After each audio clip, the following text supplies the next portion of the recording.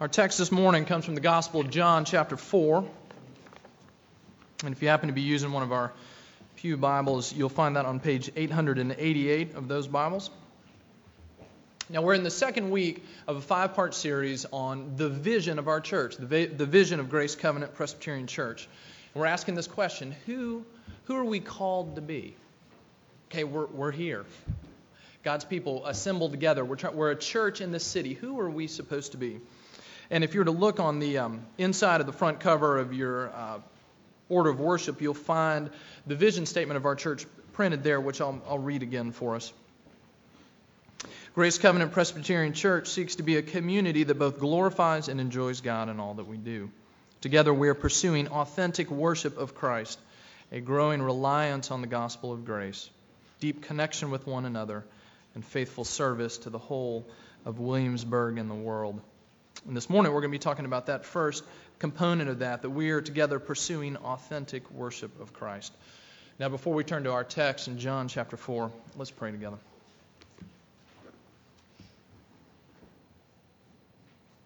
Father, we come to you from just a lot of different places.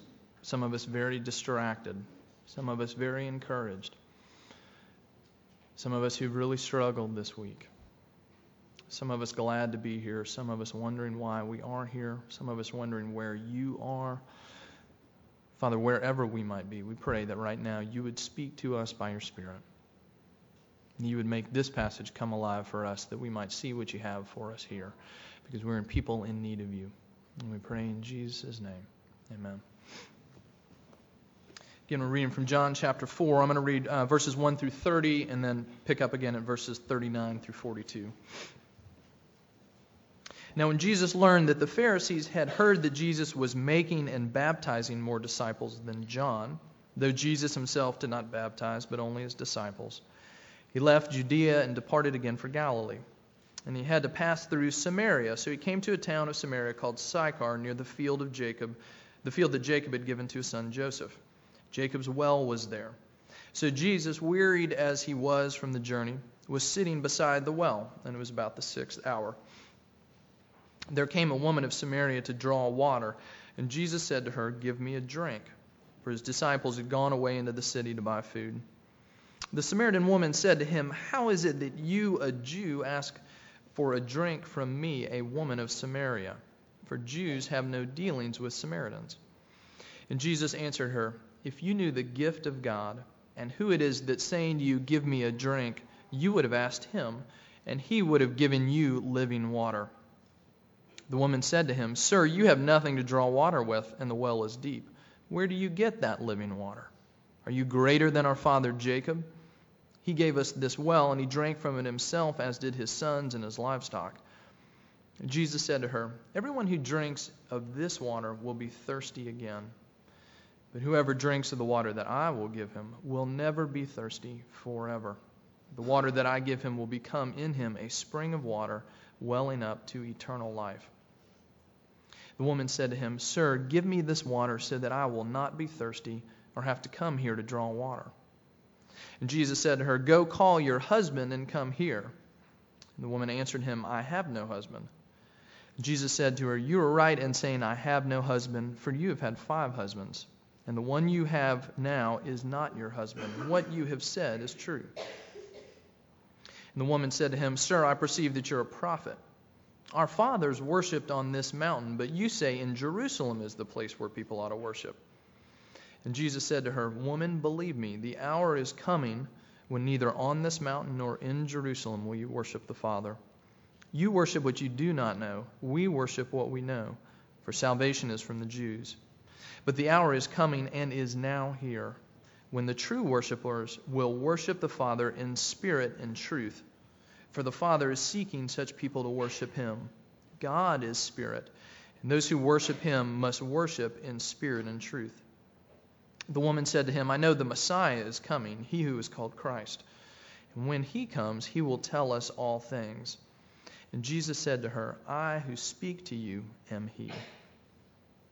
Just then his disciples came back. They marveled that he was talking with a woman, but no one said, "What do you seek?" or "Why are you talking with her?" So the woman left her water jar and went away into town and said to the people, "Come see a man who told me all that I ever did. Can this be the Christ?" And they went out of the town and were coming to him. Then picking up in verse 39. Many Samaritans from that town believed in him because of the woman's testimony. "He told me all that I ever did." So when the Samaritans came to him, they asked him to stay with them, and he stayed there 2 days. And many more believed because of his word. And they said to the woman, "It is no longer because of what you said that we believe, for we have heard for ourselves, and we know that this is indeed the Savior of the world." Okay, this morning we're talking about this part of our vision statement that has to do with worship, that we would be people who authentically worship Christ. And what does that mean? Okay, well, this passage centers on one thing, and you'll see it in verse 23 and 24, this phrase that we're to be worshipers who worship in spirit and in truth. And this morning we're going to try to get to a little bit of what that means. But in order to do that, we're going to look at three things in this passage about what it says about worship. First, that worship is the engine that drives our lives for every one of us. Worship is the engine that drives your life. Second thing is that Jesus came to heal our worship. And the third thing, that authentic worship has a certain effect in our lives. Okay, so the first thing here, that worship is the engine that drives our lives. First 15 verses here, we see the beginning of this conversation between Jesus and this woman. A little bit of background in the first few verses there, 1 through 6. You see what brought Jesus to this point. He's been in Judea near Jerusalem. He's been preaching. His disciples have been baptizing people. It's this huge lay renewal movement out in the countryside. And it says the Pharisees, the religious leaders of the day, begin to get nervous about this. They're noticing what Jesus is doing. So Jesus, who's biding his time, he decides to withdraw from Judea, and he decides to go back to Galilee, which is north of this region that he's in. He goes back to Galilee, which is kind of his home base for most of the 3 years of his ministry. But here's the dilemma for Jesus. In order to go from Judea near Jerusalem up to Galilee, he has to go through a region called Samaria. And the problem with Samaria in the eyes of the Jews was that it was filled with Samaritans. Okay, and here's the problem that they had. A little bit of history. 722 BC, the Assyrians come in and they deport everybody in that area of Israel. Almost everybody, and they import people from other nations. And those people who come in from those other nations begin to intermarry with the Jews that are left. And the Jews who are left begin, as they intermarry, they begin to worship other gods. And their worship becomes corrupted. And their lineage becomes, in the eyes of the Jews, corrupted. So years later, in fact, in the time of Jesus' day, by this point, the true Jews, those who lived in Judea and the southern kingdom, looked at the people in the north and they said, "You don't really have any share in our life. Your worship is corrupted, your bloodline is corrupted, and we're not going to have anything to do with you." They despised the Samaritans. And there are a lot of good, faithful Jews that if they had to go from Jerusalem up to Galilee, instead of going straight through Samaria, they would go east of the Jordan River into Gentile land, and they do a big circle, a big half circle up to the north, just so they could avoid the Samaritans. That was how badly many of them detested them. They didn't want to even be in their land. They certainly didn't want to interact with them. But we've got Jesus, who very deliberately takes the shorter route, going through Samaria. He's willing to take that trip, and we're going to see that he's got an important appointment that he's trying to keep. And so this passage opens up. We've got Jesus. He's thirsty. He's tired. They've been traveling. He sends his disciples into the Samaritan town to get food, and he sits down next to this well. And it says it's the 6th hour. Okay, so it's about noon. It's about the hottest part of the day. Jesus is thirsty, and he's sitting there, and a woman comes up, and he turns and he talks to this woman. He says, "Would you please draw some water out of the well for me?" You know what it's like to be in a situation like that where you're just really thirsty. You've been working hard. It's a hot day. It's any given day in Williamsburg in the middle of the summer, and you're incredibly thirsty. I was with some friends this weekend who were telling me they have 4 children, and their children suffer from this condition that they said it's called vehicular dehydration. They said every time they get in the car, their kids are suddenly completely, overwhelmingly thirsty.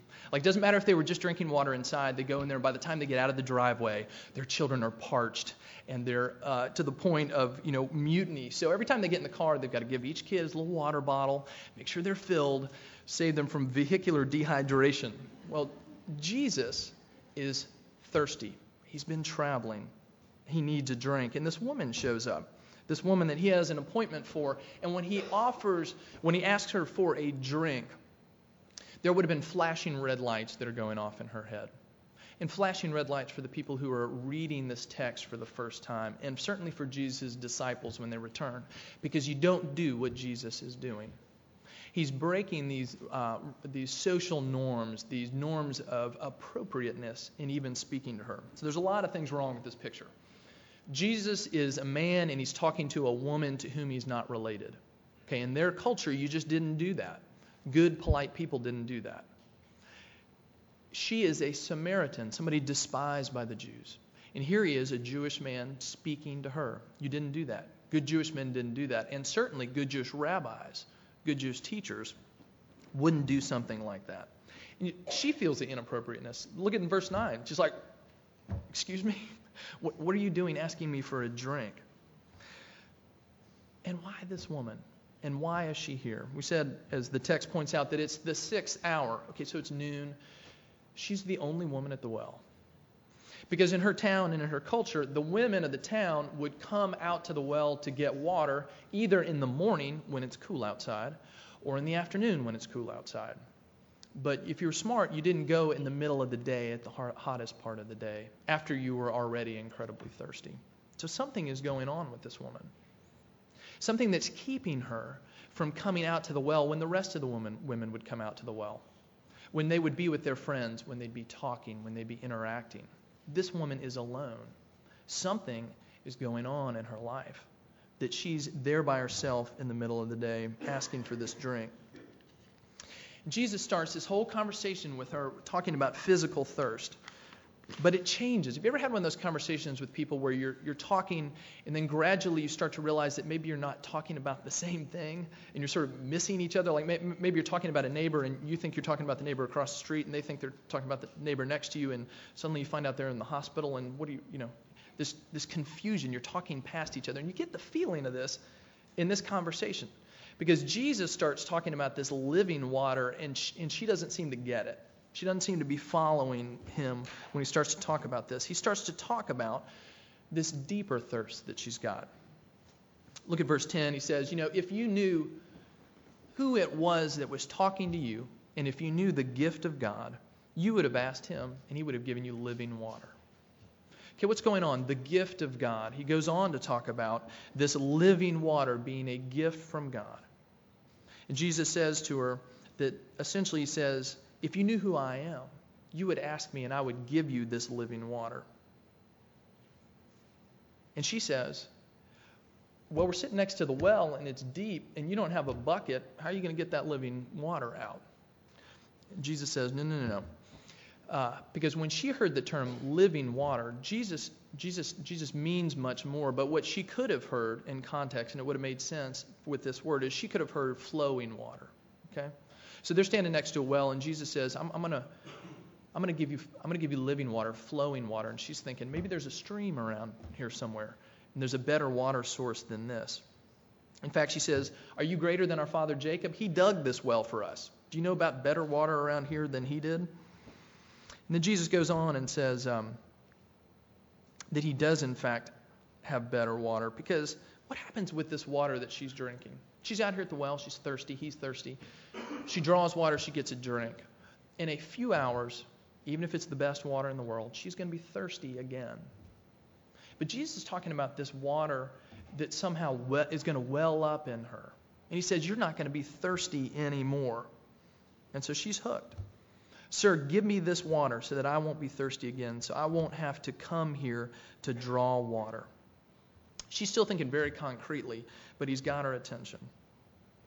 Okay, then you get to verse 16. Do you ever read the Gospels and you hear somebody say something, or you hear somebody ask Jesus a question, and then he starts saying something that you think has absolutely nothing to do with what's going on? You're like, were you listening to her? That's not what she asked. That's not what she's talking about. Suddenly here in verse 16, Jesus is talking about something that seems like it's coming from out of left field. Look at what he says. Jesus says, "Go call your husband and come here." This abrupt question. What's he saying to her? Okay, if you want this thing that I'm talking about, this living water, then first go get your husband and bring him back. And she says, I have no husband. You can just sort of imagine her getting a little cagey at this point. I have no husband. And he says, you're telling the truth. You don't have a husband. In fact, you've had 5 husbands. And you're now shacking up with somebody you're not married to. You're right. You're right. And she immediately starts backpedaling even further. Starts getting into these questions of worship. But what's Jesus doing in her life? Why is he bringing this up? They're talking about water, and suddenly he's saying, let me lay bare your life in front of your eyes and mine. You've had 5 husbands, and now you're living with somebody who's not your husband. What's he doing? He's trying to get to the fact that she is more deeply thirsty than she knows. She's out here for a drink of water, but if you look at her life, you would see that she is longing for something that she doesn't have and hasn't been able to find. And Jesus is putting his finger on it. What's going on in the life of someone who's had 5 spouses? Okay, that sounds extreme even in our society. And in Jesus' day, even the most liberal rabbi would say 3 is the limit. You know, it's a little ridiculous past that. But that you would have had 5 spouses. What's this woman trying to do? What's going on in her life? What's she looking to that would somehow make her life work? What does she think is going to fill her up? What's going to satisfy her? 5 husbands and now a live-in lover. Maybe it's the sex. Maybe it's the security that comes from being attached in her society to a man who can take care of her. Maybe she was effectively saying this, unless there's somebody like that in my life, unless I'm attached to a man, I have nothing, I am nothing, and I am thirsty. She looks at the thirst in her life and she says, this is how I can quench it. I will go from one to another, and maybe I will find the right one, the right man, the right relationship, the right thing that's going to patch up this hole in my life. Jesus' question exposes something for her, lays it bare. There's some sort of thirst going on in her life. In fact, we see that her thirst points to the topic at hand that Jesus comes to and that we're talking about today, worship. Let me give us just sort of a working definition of worship. Worship is the heart response of thirsty people to whatever they think is going to satisfy that thirst. Okay, worship is the heart response of thirsty people to whatever it is they think will actually quench that thirst, that's actually going to satisfy them.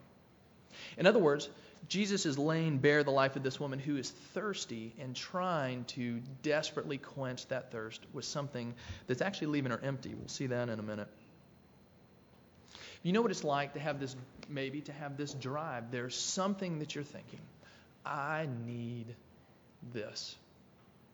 My life has holes in it, and I need this to patch it up. I need this to be the thing that my life is about. Soft drink Sprite used to have this old slogan, obey your thirst. And we do. We go after the things that we are thirsty for.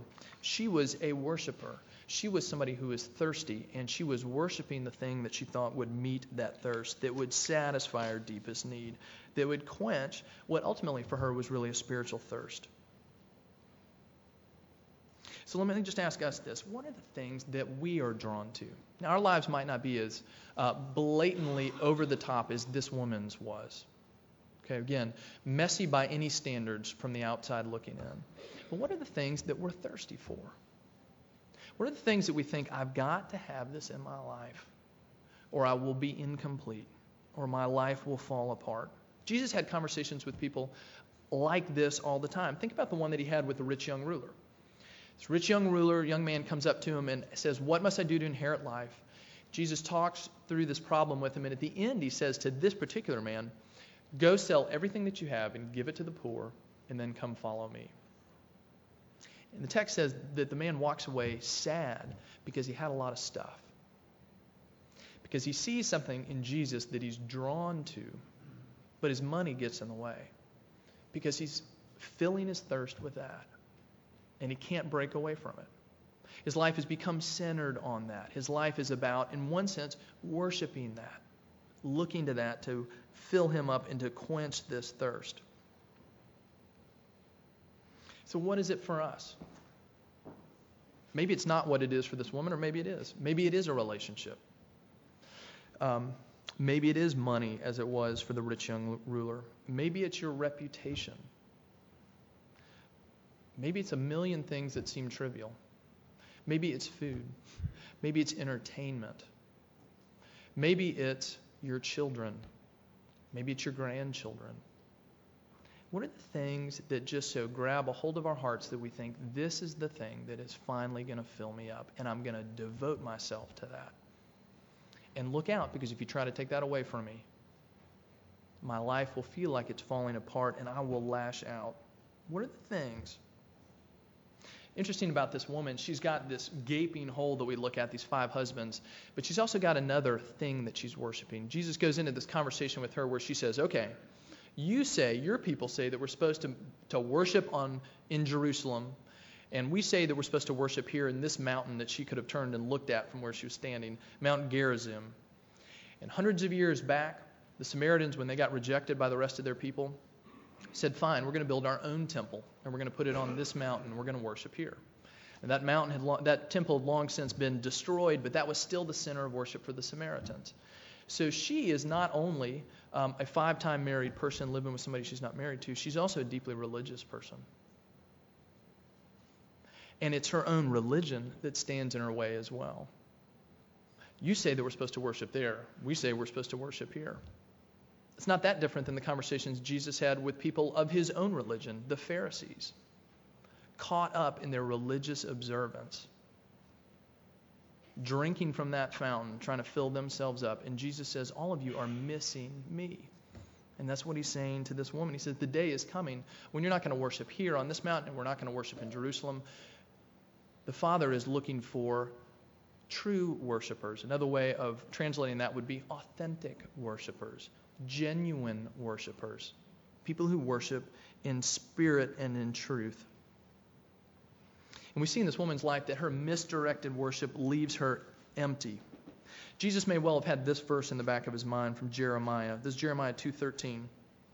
One of the many verses in the Old Testament that use this illustration of thirst to talk about this greater spiritual thirst that we have. And Jeremiah says this, my people have committed 2 evils. They have forsaken me, the fountain of living water, and they've hewed out cisterns for themselves, broken cisterns that hold no water. In other words, God is saying, you've forsaken me, the one who can satisfy your thirst, and instead you're going around digging wells in other places, trying to find a drink of water there, but those wells can't hold enough water for you. There's not enough in them to actually quench the thirst that you have. And this woman's worship doesn't satisfy her either. She's gone through 5 men that didn't satisfy her. She's asking these questions about, do we worship on Mount Gerizim? Her official religion hasn't satisfied her. And Jesus comes to her and says, only I can give you the water that you really need. Leads us into our second point. Jesus came to heal our worship. Look at verses 23 through 26. Jesus begins to speak about what true worship is. The hour is coming, verse 23, and is now here when the true worshipers, the authentic worshipers, will worship the Father in spirit and in truth. For the Father is seeking such people to worship him. God is spirit, and those who worship him must worship him in spirit and truth. In spirit and truth. If you notice, John doesn't go on and explain here what that means. And in fact, there's nowhere in Scripture that says spirit and truth, and let me give you a concise definition of that. But do you feel the evocativeness of this? Spirit and in truth. And the resonances maybe that sets off. Okay, what does it mean that would be people who worship in truth. What does it mean that we'd be people who worship in spirit? It goes on and says God is spirit. And he's looking for people to worship him in spirit and in truth. Let me just suggest a couple things for us. Jesus stands up, this is later in John chapter 7, in the middle of one of the feasts, and he says this, "If anybody thirsts, let him come to me and drink. Whoever believes in me, as the scripture has said, out of his heart will flow rivers of living water." Now he said this about the Spirit, the Holy Spirit, whom those who believed in him were to receive. What's Jesus saying in our text? True worshipers are those who worship in spirit and truth. True worshipers are those who have been met by the Spirit of God himself, who have had God come in and invade their lives, who have brought real spiritual life to them as a gift. Jesus says the real worshipers, the authentic worshipers, are those who have been made alive by the Spirit of God himself. And how does that happen? Spirit and truth. Elsewhere, Jesus, John chapter 14 says, "I am the way, the truth, and the life. Nobody comes to the Father except through me."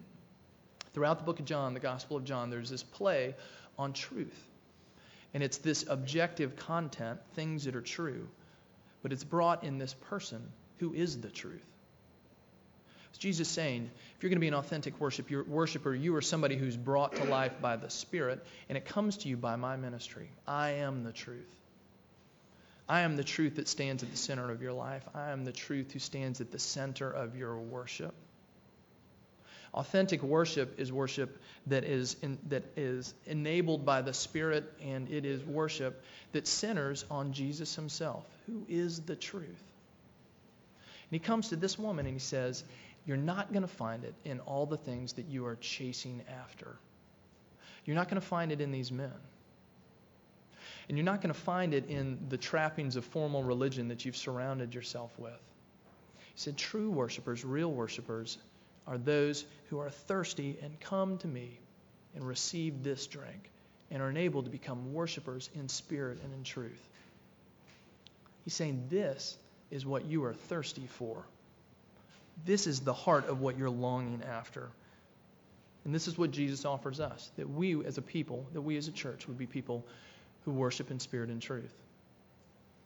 That we know Jesus, that we know the gift of his Spirit that he brings.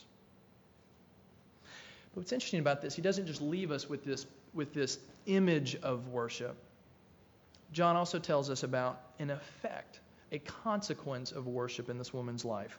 And this is in verses 28 and 30, and then on 39 through 42. 28, there's just this small little detail that I think speaks volumes about what's happened in this woman's life. Why did she come out there in the middle of a hot day, spurned by her, by the women in her town, in the middle of her shame for her life? She comes out to get a drink in the middle of the day because it's the only time she can get out there, and she's thirsty. And what does she do? She has this conversation with Jesus where he talks about this greater thirst that she has. And she leaves her water jar there and goes back to town. It's the reason she came out, so that she would get something to drink. And she forgets about that, because something else has captured her imagination now. She's met somebody who's told her everything she's ever done. She's met somebody who's come and offered her this spiritual life that would well up into real worship. And what does she do? She leaves her water jar, and she goes back to the very town that has rejected her and says, y'all have to come meet this man that I've just met. He's told me everything that I've ever done. Could this be the Christ? Could this be the Messiah, the one we're waiting for? Could this be him? And the people believe her, this outcast woman, broken all these social barriers, breaks another one by coming back to him and saying, come. And they do. They come out and they meet Jesus. And he stays with them for several days. And look what happens to this whole city at the end of this. Verse 42, they said to the woman, it is no longer because of what you said that we believe, for we have heard for ourselves, and we know that this is indeed the Savior of the world. Jesus goes to this obscure little corner of Samaria, and he meets this one broken woman worshiping all the wrong things, thirsting after all the wrong things. And he brings her living water.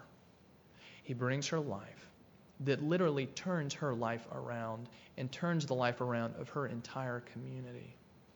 Because when she hears about this, she does not keep it to herself, but she goes to the people she knows and says, you must come hear this yourself. Not only does Jesus come in and have to heal our worship, authentic worship does something to us. It sends us out. It sends us out with this living water that we found. Why? So that other people might worship too. Because they are desperately thirsty also. And this woman knew that about her town. And may we know that about our family and our friends and Williamsburg and the world. That Jesus says, I came to make you authentic worshipers and to call others into worship as well. It is his gift for us, and it is the gift that we have to call other people to as well. Let's pray. Father, we pray and ask that you would turn us more and more into authentic worshipers.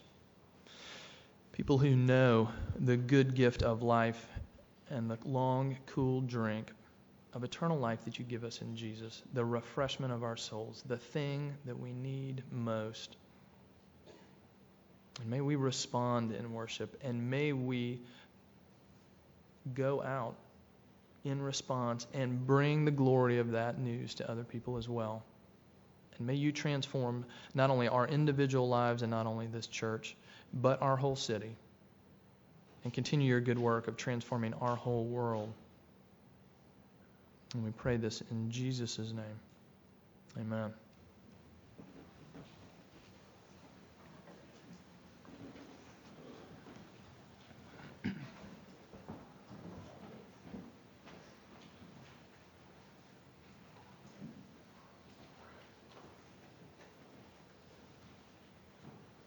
As we prepare to celebrate the Lord's Supper, I'm going to speak loudly.